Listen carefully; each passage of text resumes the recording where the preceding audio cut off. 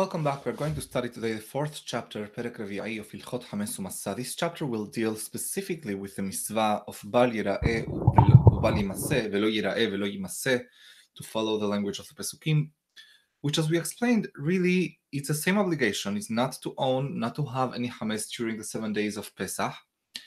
But if a person violates this mitzvah, he's deemed to violate two mitzvot, Lo Yira'eh Velo Yimaseh, although the application of both is identical, is the same thing. So this chapter will explain what kind of hametz is permissible to own, what kind is not permissible, and of whom. Halacha Aleph, כתוב בתורה ולא ייראה לך חמץ. The Torah says ולא ייראה לך חמץ, let there not be seen חמץ that belongs to you. יכול אם טמן אותו, או הפקיד אותו ביד גויים, לא יהיה עובר.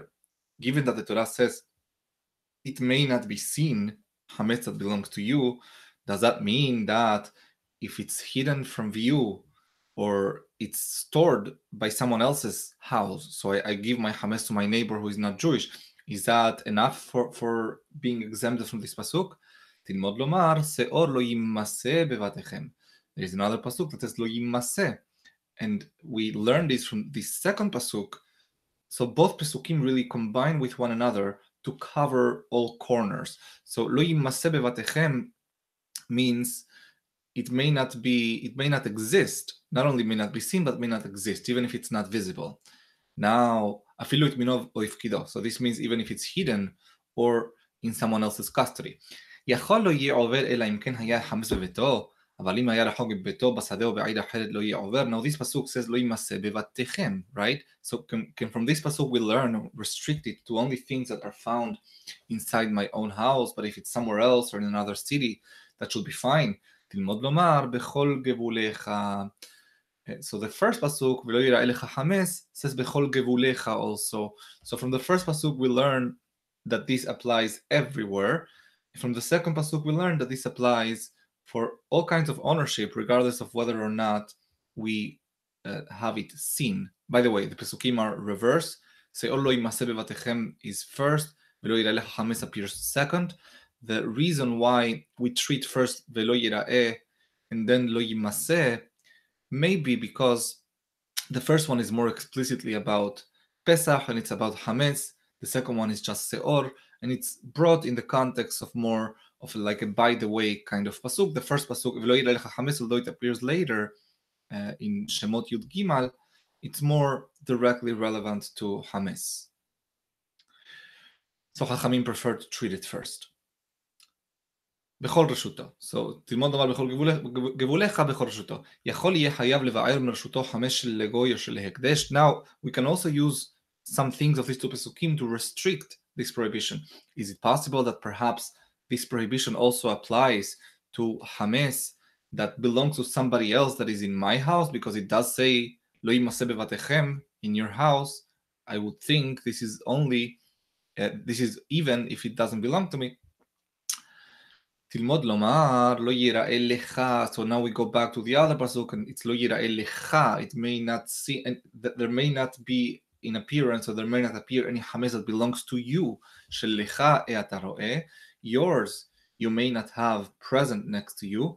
אבל אתה רואה שלאחרים או שלגבוה. However, you may have in your presence hametz that belongs to others, a euphemism for non-Jews, או שלגבוה, or that belongs to God. In other words, hametz that was donated to בית המקדש. הלכה ב' הלמדת שחמץ של ישראל אם הניחו ברשותו אפילו טמון ואפילו בעיר אחרת ואפילו מופקד ביד גויים, הרי זה עובר משום לא ייראה ולא יימסה. So now you conclude that hametz that belongs to a Jew, regardless of where it is, so long as it is within the Jewish ownership, even if it's deposited, custodied by goyim, even if it is in a different city, this is enough to transgress לא ייראה and לא יימסה. וחמץ של הקדש או של לגוי שהיה אצל ישראל, אפילו היה עמו בבית, הרי זה מותר מפני שאינו שלו. However, if the hametz does not belong to the Jew, even if it's in the same room during Pesach, this is not a violation of לא ייראה and לא יימסה.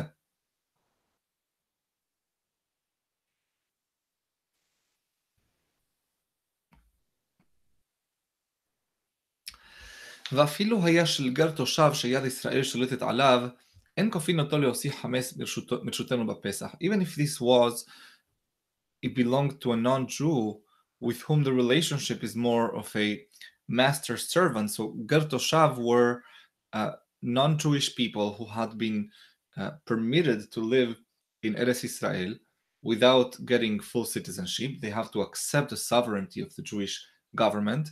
They have to accept Sheva Mitzvot Bnei Noach. And, they don't have an army of their own. So really, if we wanted to, we could force our laws upon them. And Chachamim would have said, but if it's of Ger Toshav, you must get rid of it.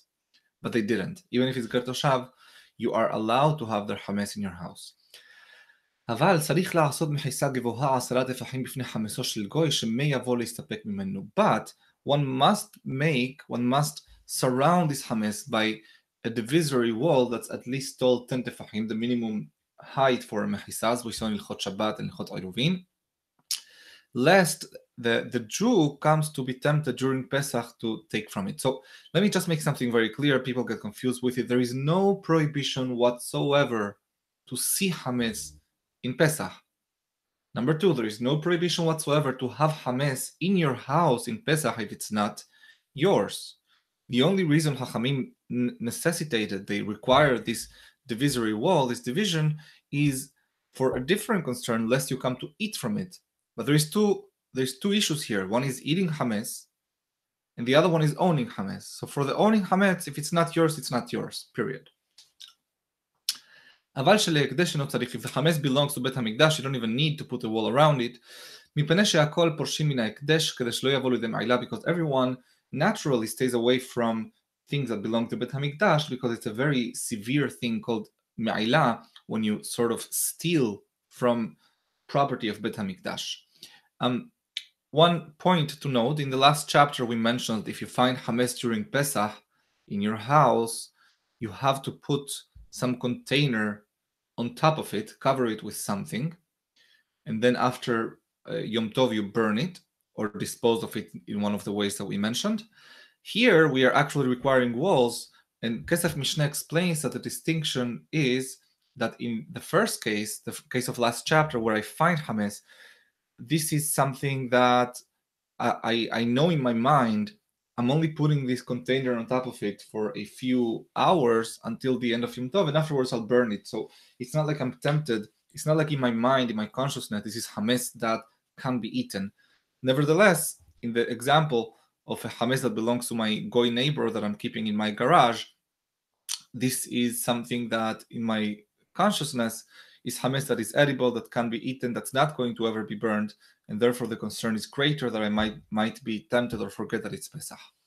הלכה ג' גוי שהפקיד חמצו אצל ישראל, when a goy leaves hametz in the custody of a Jew, אם קיבל עליו ישראל אחריותו שאם עבד או נגנב ישלם לו דמיו, if the Jew is responsible for any losses that occur to this hametz, and we have different kinds of haruyot as we are going to see in Ilchot Kinyan, but in here Harambam is saying even the lowest kind of ahrayut, the highest kind of ahrayut, which is even if it was stolen or nignav, or if it got lost, so this is like shomer sachar, yeshalem lo damav, so the Jew needs to pay back that amount.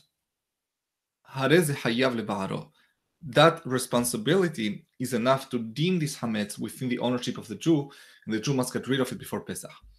Given that the Jew accepts this responsibility, this liability, it's as if it is his. Now, I'm going to start pointing out a few things. Pesach is coming up. Please do not sell hametz the way that people sell it today. According to Harambam, according to the Gemara, the Mishnah, the Tosefta, this is all a sham, and it doesn't work for many reasons. This is the most fatal reason why it doesn't work, and that is that if I sign that website and say that the rabbi of my community is entitled to fake sell my hametz for $1 to the janitor or something, or maybe with a down payment of $1 with $1 million to come, and everyone knows that this is never going to come. One of the reasons this doesn't work is because what happens if all the hametz that this janitor just bought now gets lost or disappears or is stolen? So in order for the sale to have been really a sale, it needs to be the case that the Jew has no liability over this Hametz. And the result would be crazy. The result would be that the janitor of the Bet Knesset would owe millions of dollars to all the people from whom he bought the Hametz, even without receiving the Hametz. Now you tell me that this is what people have in mind and that this is the agreement, and then we can start talking about Mechirat Hametz or not. ואם לא קיבל אחריות, מותר לקיימו אצלו, מותר לאכול ממנו אחר הפסח שברשות הגוי הוא. However, if the Jew has no liability over the hametz that is in his house, then, like, if my neighbor says, do me a biggie, please, just let me put the hametz in your garage. You're not responsible for it. If something happens with it, it's on me. Don't worry about it. Then that's fine. And if the neighbor then after Pesach wants to thank me and gift me one of the bottles of whiskey he left in my garage, I'm allowed to have it and enjoy from it because this was under the ownership of the goy. הלכה ד' גוי עלם שהפקיד חמסו אצל ישראל, a goy who is he forcibly is leaving chametz in the hands of a Jew. So this would happen back in the day very often.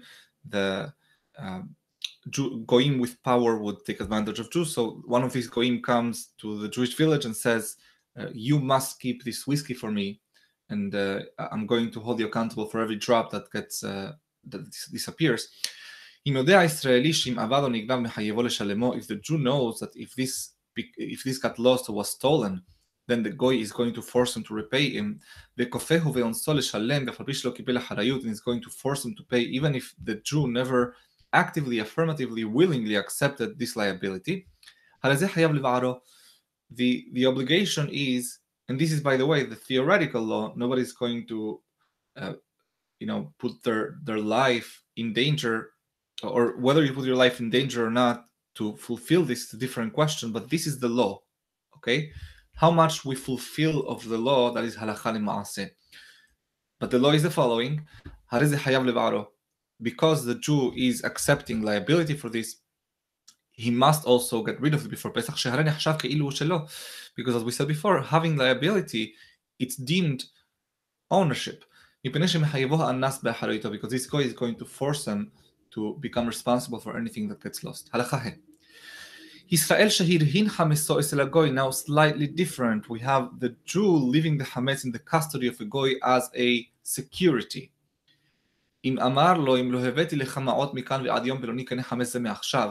So I have a case of whiskeys, and I tell the bank, I want to borrow $1,000 against this case of whiskeys, and if I don't pay you between now and whatever date, then this whiskey is yours from now, מעכשיו, from now. Then this is considered in the ownership of the goy during Pesach. This chametz becomes permissible after Pesach. On the condition that the time limit for repaying that loan, in other words, the time at which a security interest gets converted and the ownership passes to the lender, is before Pesach. Because if it's during Pesach, there is always a possibility I'll pay in time and then that becomes mine again. ואם לא אמר לו, and if the Jew did not say קנה מעכשיו, that this is going to be yours from now, rather the conversion happens the moment of default, נמצא אותו החמץ כאילו הוא פיקדון אצל הגוי ואסור בהניה לאחר הפסח. Then this חמץ, it's deemed to be under the ownership of the Jew, being custodied by the non-Jew, which is not permissible, and therefore it also becomes forbidden to enjoy from it until after Pesach. Sorry. הלכה ו' ישראל וגוי שהיו באים בספינה, very famous Tosefta, and this is the basis allegedly for the sham sale of Hametz that goes on today. Let me just show you how this is ridiculous. So if you have a Jew and a non-Jew that are coming back in a vessel, and obviously they miscalculated how long it would take, and the Jew now finds himself with Hametz in a vessel, Hametz that he might need because they didn't have food trays back in the vessels of the day. You brought your food and you were thankful if you ended up alive after the journey.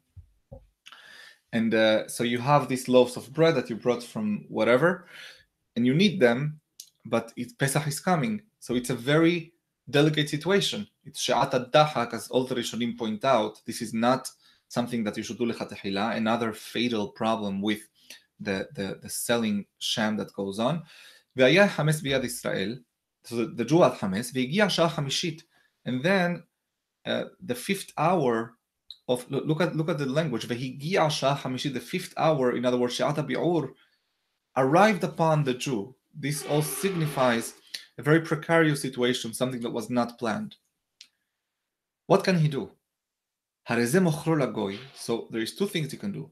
First of all, you can sell it to the goy, או נותנו לו במתנה, or gift it to the goy, וחוזר ולוקחו ממנו אחר הפסח, even having in mind that he's going to, after Pesach, renegotiate with the goy and get it back from him. ובלבד שייתנו לו מתנה גמורה. But this needs to be, unlike other places in which ha'arama is permissible. We saw a few examples over the last couple of weeks of instances in which ha'arama, in which doing something as a loophole is permissible and contemplated by halakha, and here it's not. This needs to be an honest gift, willingly departing with the ownership of this hames. And by the way, the one who has this hames, it seems to be in this situation, is the goy. So you actually hand over the hames to this goy. So this is fine. And Zayin, now comes a greater hidush. Omer hu Israel la goy, and the Jew can even encourage the goy to participate in this transaction. You can tell him, you can buy with this amount of money 1 kilogram or 1 pound of hames. I'm willing to sell you for this same amount 2 pounds of hames. Or you're about to buy from your neighbor the goy, come and buy it from me instead.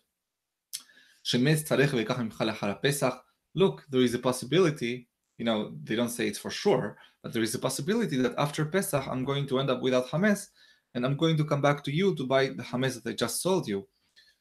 So this is all permissible. However, he may not sell or gift with a condition, with a string of conditions attached to it. And if there was a condition, for example, if I don't pay you, this becomes mine again, or if you don't pay me, this becomes mine again, this is a violation of the Pesukim lo yira'eh and lo yimaseh. Halakha het. Very interesting halakha, two ways of reading it. I'm going to present the way of Mori Yosef Kafech, alav shalom, which I think makes more sense in light of Pirush HaMishnayot, Perek Gimal of Ilchot Pesachim. Ta'arovet hames, a mixture of hames, and we discussed this before in I believe it was in the first chapter. עוברין עליה משום בל יראה ובל ימסה. כל מחמסת לא תאכלו, right? So כל מחמסת, for אכילה, we spoke about this in the first chapter. ta'arovet, something that is a mixture of hames. It's not hames, but it's hames mixed with something else. And I don't want to get into this question, but I want you to think about this because it's not so clear. What is the difference between a ta'arovet hames and hames mamash? In other words, what if I have, let's say, gnocchi, which is made with potatoes, and it has, as part of its main ingredients, wheat flour and water? Is that ta'arovet hames or is that hames? What if I have some sweet things that inside them, in the ingredients, there is flour and water? What if I have bread, but this bread is made with lots of eggs? So do I discount the eggs? Is that not ta'arovet? Is that ta'arovet? I don't know the answer to all of these questions. This is only relevant, however, for the onesh, because ta'arovet hames is also forbidden on Pesach, regardless of whether it's actual hames or ta'arovet hames, but it's something worth thinking about. Ta'arovet hames, so the easy case of what is ta'arovet hames is something that was hames, like a piece of bread, that then I let it rot, become moldy, and then I mix it with milk, that is kutah bavli, a classic example of ta'arovet hames. If I have something like kutah bavli, עוברין עליה משום בל יראה ובל ימסה, the halakha is that this is within the prohibition of not owning it. כגון המוריאס, like the murias is kind of dip that we mentioned before, וכותח הבבלי, what I just described, ושחר המדי, which is some kind of an alcoholic beverage done by letting some grains that are fermented rest in water and give taste to the water and give alcohol to the water. שעושים אותו מן הקמח, that is done from kemach, not shecharamati from other things. וכל כיוצא באלו מדברים הנחלים, and all other things, edible things that have a mixture of chametz, non-edible things we're coming to. אבל דבר שיש בו תערובת חמץ ואינו ראוי לאכילה, however, something that has חמץ mixed within it, but it's not fit for eating, for human consumption, הרי זה מותר לקיימו בפסח, this is permissible to leave, to preserve, to have in Pesach. Now, Harambam did not specify here, but what is ta'arovet hames? Do we still follow the same rule that applies to eating? So just to refresh our memories, I'm only hayav for eating ta'arovet hames if there is a ratio of hames of 1 zayit for every 3 eggs or less. In other words, more than 1 zayit for every 3 eggs. If, however, there is less than a zayit for every 3 eggs, I'm patur from eating it. Is the same for ta'arovet? So Rabbi Yosef Kafeh proves from Pirush HaMishnayot that in Perek Gimel Halacha Aleph that indeed that seems to be the case. Also for Lo Yira'eh Velo Yimaseh, the halacha is that you do need that sufficient ratio for it to be hayav, and actually his position is that if you have a ta'arovet that has less than 1 zayit for every 3 besim,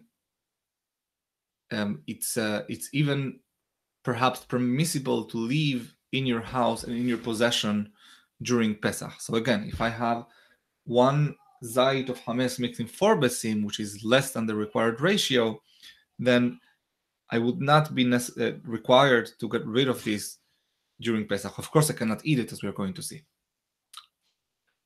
Halacha Yod. Sorry, Halacha Tet. Kesad. What does it mean? What are things that are not edible? Arevat ha'abbedanin shenatan letocha kemach ve'orot. Some mixture or a large container where I mix something in order to then put the leather and to work the leather into parchment. So I need to have a lot of enzymes in there and all other things. As we explained, one of the things that they would use for this process sometimes to get the enzymes was animal feces. So this is not a very pleasant mixture that you use to treat the leather.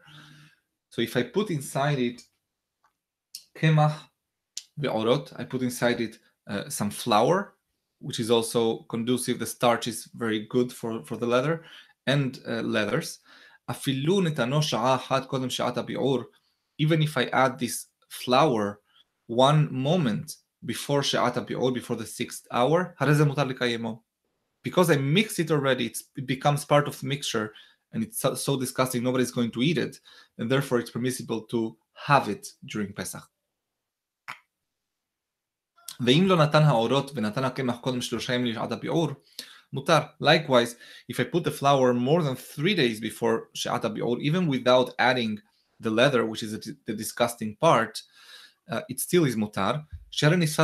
Because in these 3 days, this mixture will also have become rotten just due to the passage of time. תוך 3 ימים, if however I did this less than 3 days before Pesach, this is still somewhat edible, and וחייב לבער, and I must get rid of it.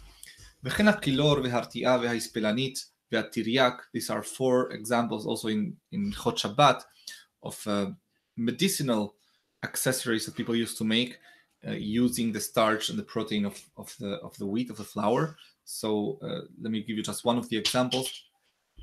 Retia is a mixture of it's some ointment in order to close a wound, and it had water and it had flour, and then you had a bandage, and then you apply the bandage very carefully on top of the wound, and it would be glued by the starchiness of the water and the flour together, and that would prevent the wound hopefully from getting further infected. This is, by the way, also if you apply it very carefully on Shabbat, that's the example of memareach, just as review.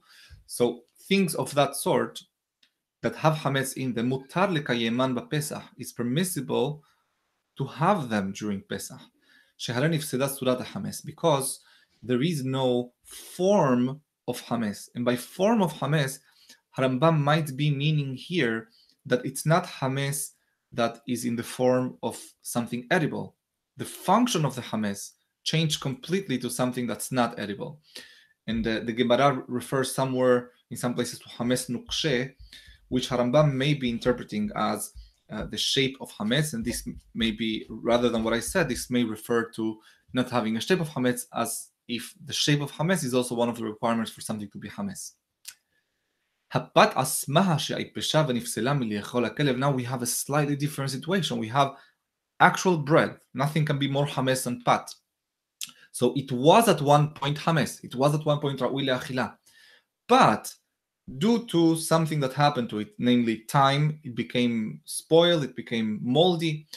It became moldy, and it got to a point that it's no longer edible even by a dog.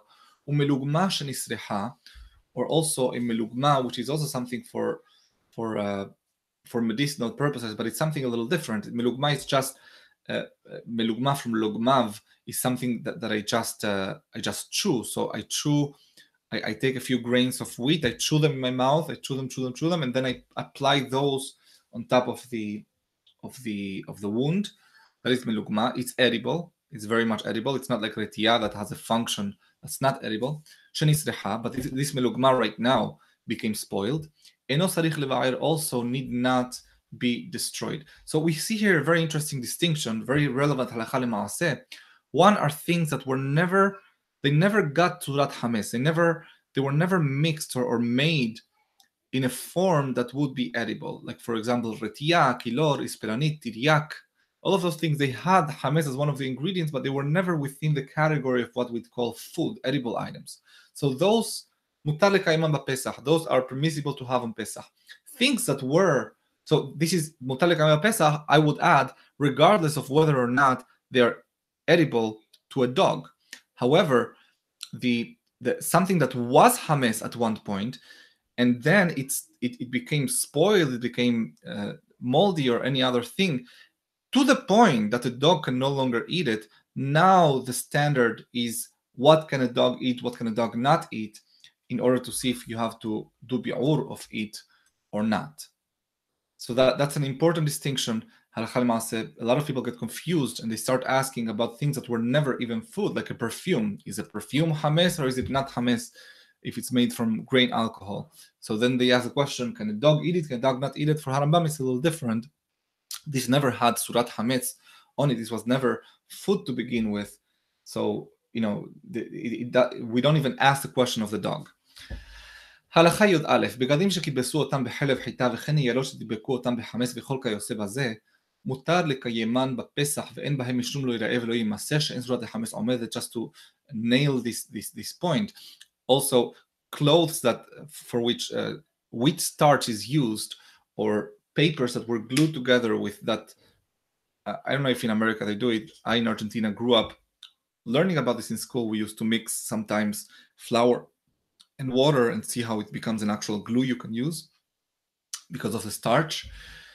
So if you have papers glued together with wheat and water and things of that sort, in other words, things where the hametz definitely has a function totally unrelated to edibility, to eating, so this is permissible to have on Pesach, and it's not within what the Torah calls lo yira'eh and lo yimaseh, given that the surat hametz, the function of the hametz, is not there. הלכה י"ב, דבר שנתערב בו חמץ ואינו מאכל אדם כלל, או שאינו מאכל כל אדם. Now, י"ב is something that it's something that, before we talk about hametz, it's something that to begin with, it wasn't meant for human consumption. So let's say paint or perfume or anything of that sort. So after this was the function of the thing. So let's say I have paint, okay? And to make the paint a little better, I add to it hametz.